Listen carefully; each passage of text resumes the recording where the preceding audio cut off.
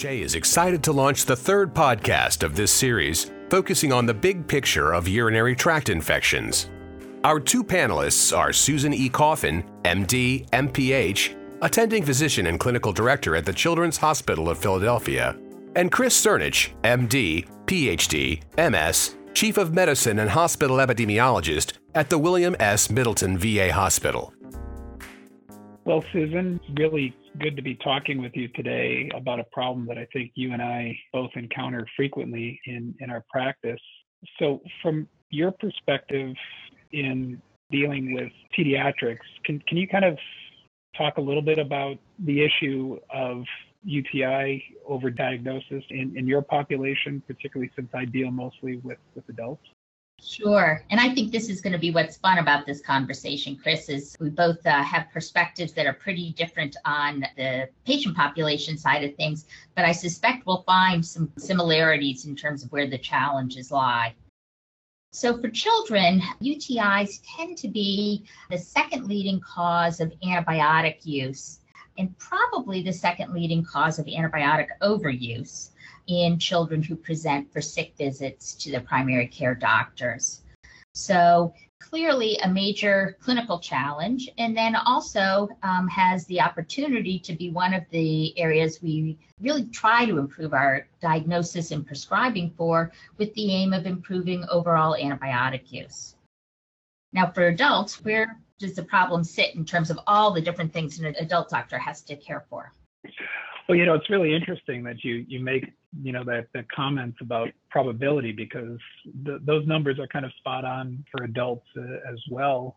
If you kind of look at national samples for clinics and emergency room settings, UTI is probably the second most commonly treated infection in those settings. And when you go into the nursing home, UTI is probably the number one infection that's being treated with antibiotic in those settings. So it's actually surprising to me to hear how well aligned our numbers are for both adults and kids.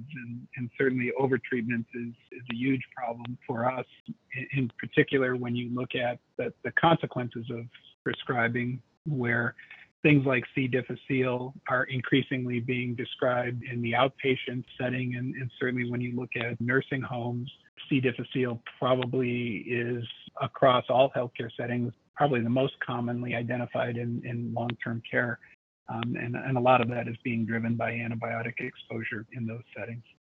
And that's the same for us. We've noticed a real surge in the frequency of C. difficile infection in children, which is not always thought of, and that it often is occurring in outpatients and often associated with prior treatment of a UTI. So there's a lot of potential benefit to be gained, I think, from thoughtful discussions around improving our use of antibiotics in this domain.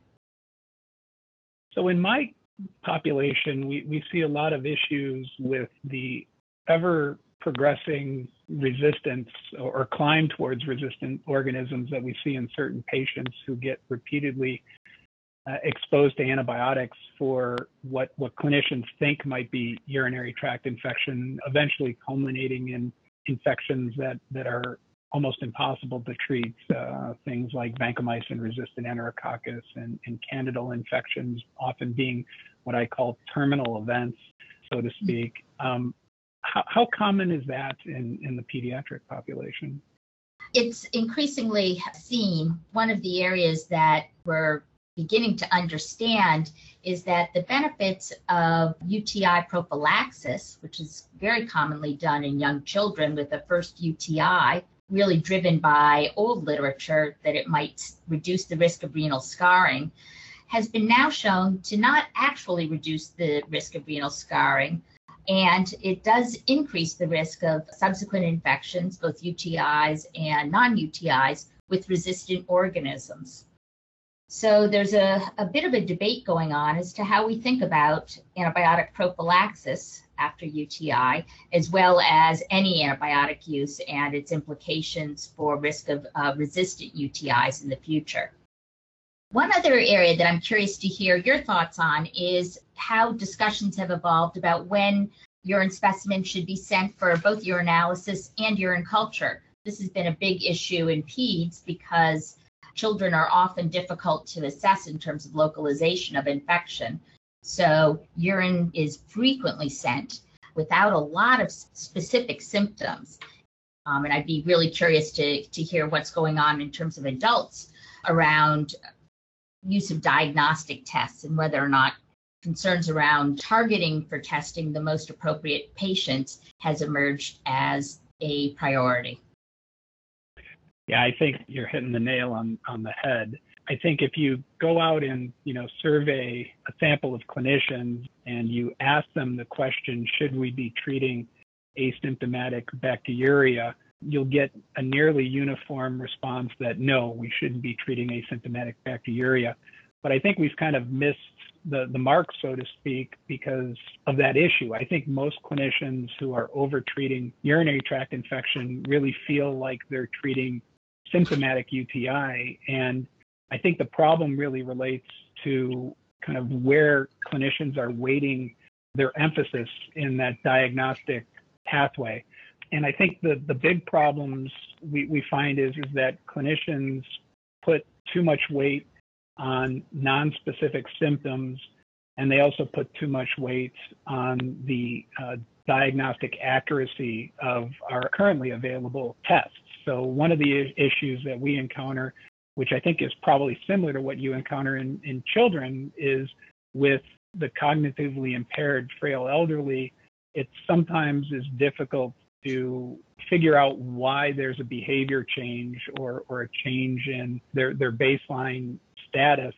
And it often becomes kind of the de facto diagnosis or the scapegoat where, you have an abnormal urinalysis, positive urine culture in the setting of a non-specific presentation. A UTI is kind of what clinicians reach for, even though there are probably a dozen other things that could be driving that change in behavior, including medications, pain, changes in sensory input, all the things that we commonly worry about inducing delirium. But because, the abnormal UA and positive urine culture is so prevalent in this population, it's almost easy to see how a clinician would want to reach for a diagnosis of UTI. And I suspect that you encounter many of the same things with young children who have difficulty verbalizing.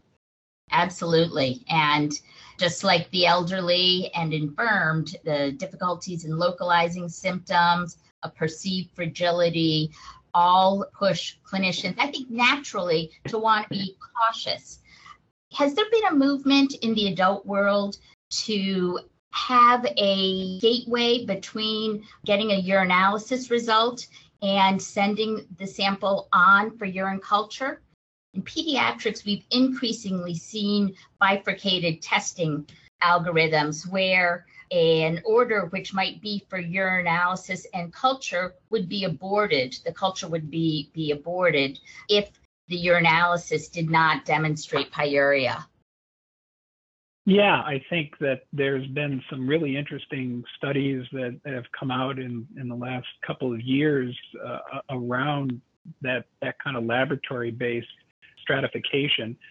Obviously, one of the problems that we encounter in many settings is laboratories have kind of set up the converse of that, where they reflex to a culture anytime the urinalysis is abnormal. But what you're really asking is avoiding a urine culture from being sent if the urinalysis is normal. And I think labs need to be doing both, but clinicians put way too much emphasis on the lab results rather than focusing on the clinical picture. And what I tell clinicians, particularly those who are treating frail elderly, is UTI is a clinical diagnosis, and laboratory tests have very little role in the positive diagnosis of UTI. So I think they still have a role in ruling out an infection. So if you have a normal urinalysis, and certainly if you have a negative culture, you've essentially excluded a diagnosis of UTI. One of the things that I came across recently that I would be really interested to hear more about is some data apparently from adults showing that there's a subset of adults with uncomplicated UTIs who probably have real disease, but through behavioral management can clear their UTI without antibiotics. I was wondering if this is just a one-off small study or something that's really emerging in adult practice. There certainly is a cohort of investigators who are calling for more studies to test that hypothesis, whether we can treat, what are fairly convincing episodes of symptomatic UTI with kind of symptom relief interventions alone and avoiding antibiotic therapy entirely. I think that this approach makes a large proportion of clinicians uncomfortable, and there are some results accumulating from a large randomized controlled trial that was done in the Netherlands. I think you'll still hear some people argue that it might be worth, trying symptomatic relief alone. But that being said, the existing data suggests, a substantial number of people managed with symptoms alone will progress without antibiotic therapy. So I think it probably will not be a direction that I see most clinicians, at least in the United States, going, is my sense. I was surprised to read it. I'm always a bit envious of my adult colleagues like you who have multiple randomized controlled trials to cite in support of a duration of therapy. This is something that in pediatrics has just not existed. We're actually quite excited about a study that's now going on where children are randomized between 5 versus 10 days of antibiotics for uncomplicated UTIs. And so for the first time, we're hoping we're going to have some actual rigorously done study to guide our future recommendations about duration of therapy. And while the data is not available yet, we're hoping in about 2 years' time, this will be news for the rest of the pediatric providers to hopefully begin to change their practice with. We're optimistic that perhaps 5 days of therapy will be sufficient. Let me ask you about the role that family members play in providers' decisions to initiate antibiotics. I know that we encounter this issue in nursing homes quite a bit, and I suspect that you do have some of the same issues in the pediatric population. We definitely have a lot of conversations with the parents of young children who are potentially infected with a UTI or something else. It's interesting to note, however, over the past 10 years, the actual focus of the conversation is somewhat different. In the past, I think many parents would be quicker to say they're anxious because their child has a fever that's unexplained, and if there's any chance they might have a bacterial urinary tract infection, let's go ahead and treat it. Nowadays, I think there's an increasing proportion of families that might begin a conversation such as, what would happen if we waited and saw if this was a true urinary tract infection? I'm concerned about unnecessary antibiotic exposure and developing resistance. And as pediatricians, those are pretty different conversations to respond to. The one challenge that's linked is that both of those conversations need time to have. And so I think providers often make assumptions about whether or not the family caring for a child really wants to have antibiotics or really doesn't want to have antibiotics. But surveys which have been done of providers and patients, family members at the time of discharge from an outpatient visit have shown that about 50%, the provider and the parent don't make the same assumption about the content of their conversation they just had about antibiotic decision-making. I don't know if we completely understand why there's this misunderstanding happening in so many clinician-parent conversations. I think the solution is likely to be more pre-visit education for the families, as well as more time in counseling a family. And we all know that time is one of the most precious things for a busy pediatrician, so that's hard to come by. Yeah, I think it raises, an issue, and at least in the nursing home population perhaps a path forward to making some progress, which you kind of highlight is pre-visit education in the nursing home at the time of admission to the nursing home, focusing educational materials and detailing messages to family members and patients probably is where you're going to have your biggest bang for your buck. What do you think we need to be doing as far as education of clinicians? While education is often one of the weakest behavior change interventions, it's still a foundational activity. So when you kind of look at your pediatric field, what things do we need to be doing differently as far as educating our colleagues? One thing I think is really useful is providing as many specific examples or as much specific data as possible. I think oftentimes our guidelines and our recommendations as experts are perceived as too vague to be clearly implemented in specific patients. So I'm increasingly taken with kind of case-based teaching around these issues, trying to move away from don't treat things that aren't UTIs to talking about the truly ambiguous situations that clinicians encounter frequently. Specific scenario-based teaching is one way I find myself being more successful. And then the other is using data and sharing with people information about how they in fact are practicing and linking that with teaching. I couldn't agree with you more that case-based education, particularly focused on these ambiguous presentations, is probably where you're going to have the most influence on provider behaviors. Mm-hmm. So I think when you kind of look at other strategies that facilities and organizations should be focusing on beyond education, we've already touched on this a little bit with laboratory protocols. I think, decision support tools that delay testing, particularly in ambiguous situations, and perhaps provide just-in-time education about the diagnostic accuracy of different components of the urinalysis and urine culture can be helpful.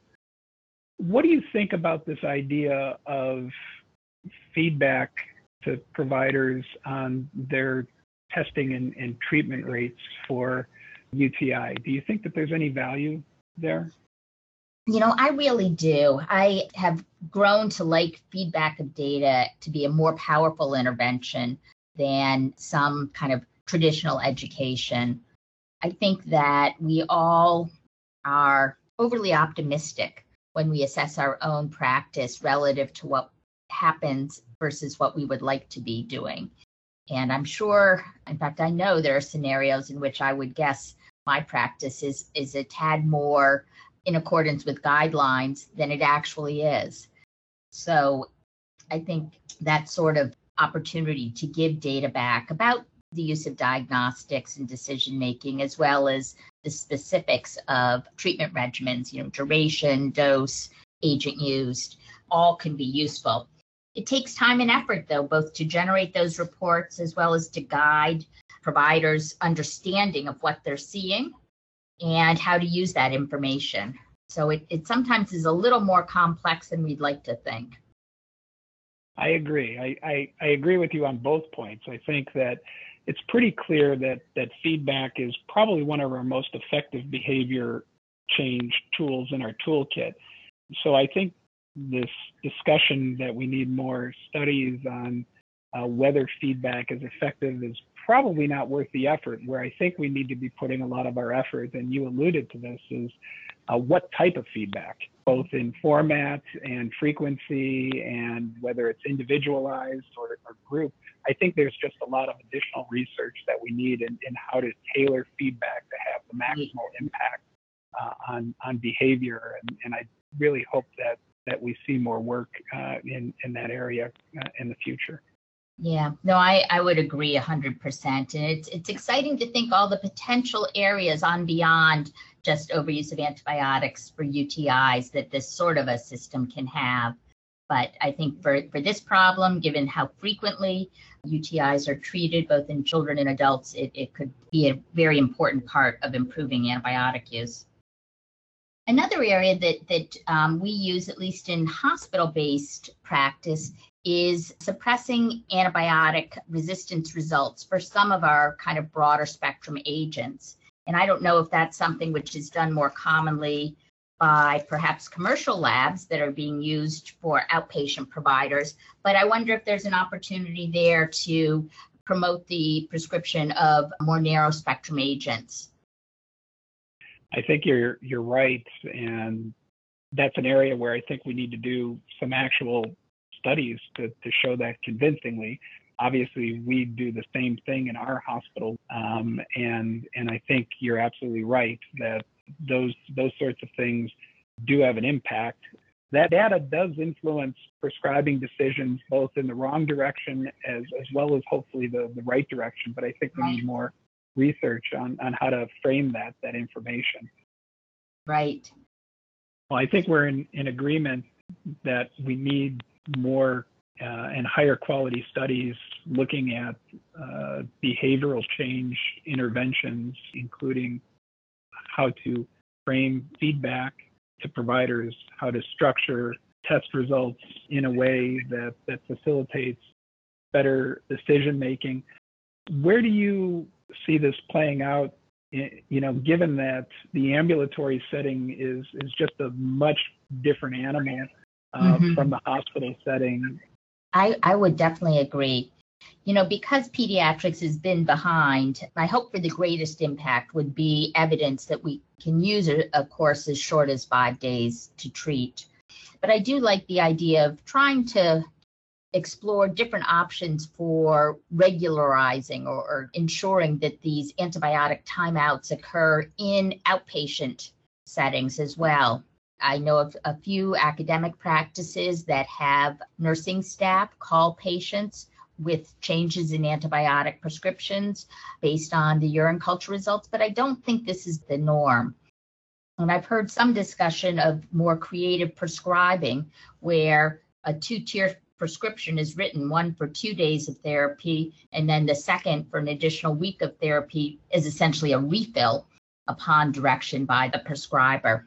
While those are somewhat clunky for families, I don't think families would necessarily be very excited about going to the pharmacy twice in 2 or 3 days.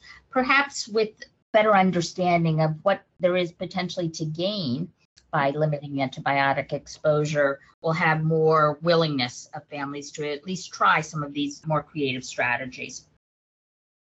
Sounds like we've got quite the research agenda in front of us. Well, we better get cracking on it. Looking to extend your knowledge in antibiotic stewardship and infection prevention? Join us at this year's SHEA Annual Conference. This conference provides the latest science-based education related to healthcare epidemiology and antibiotic stewardship, building on the education of this podcast and providing in-person networking opportunities. Find out more and register at www.sheaspring.org. www.sheaspring.org.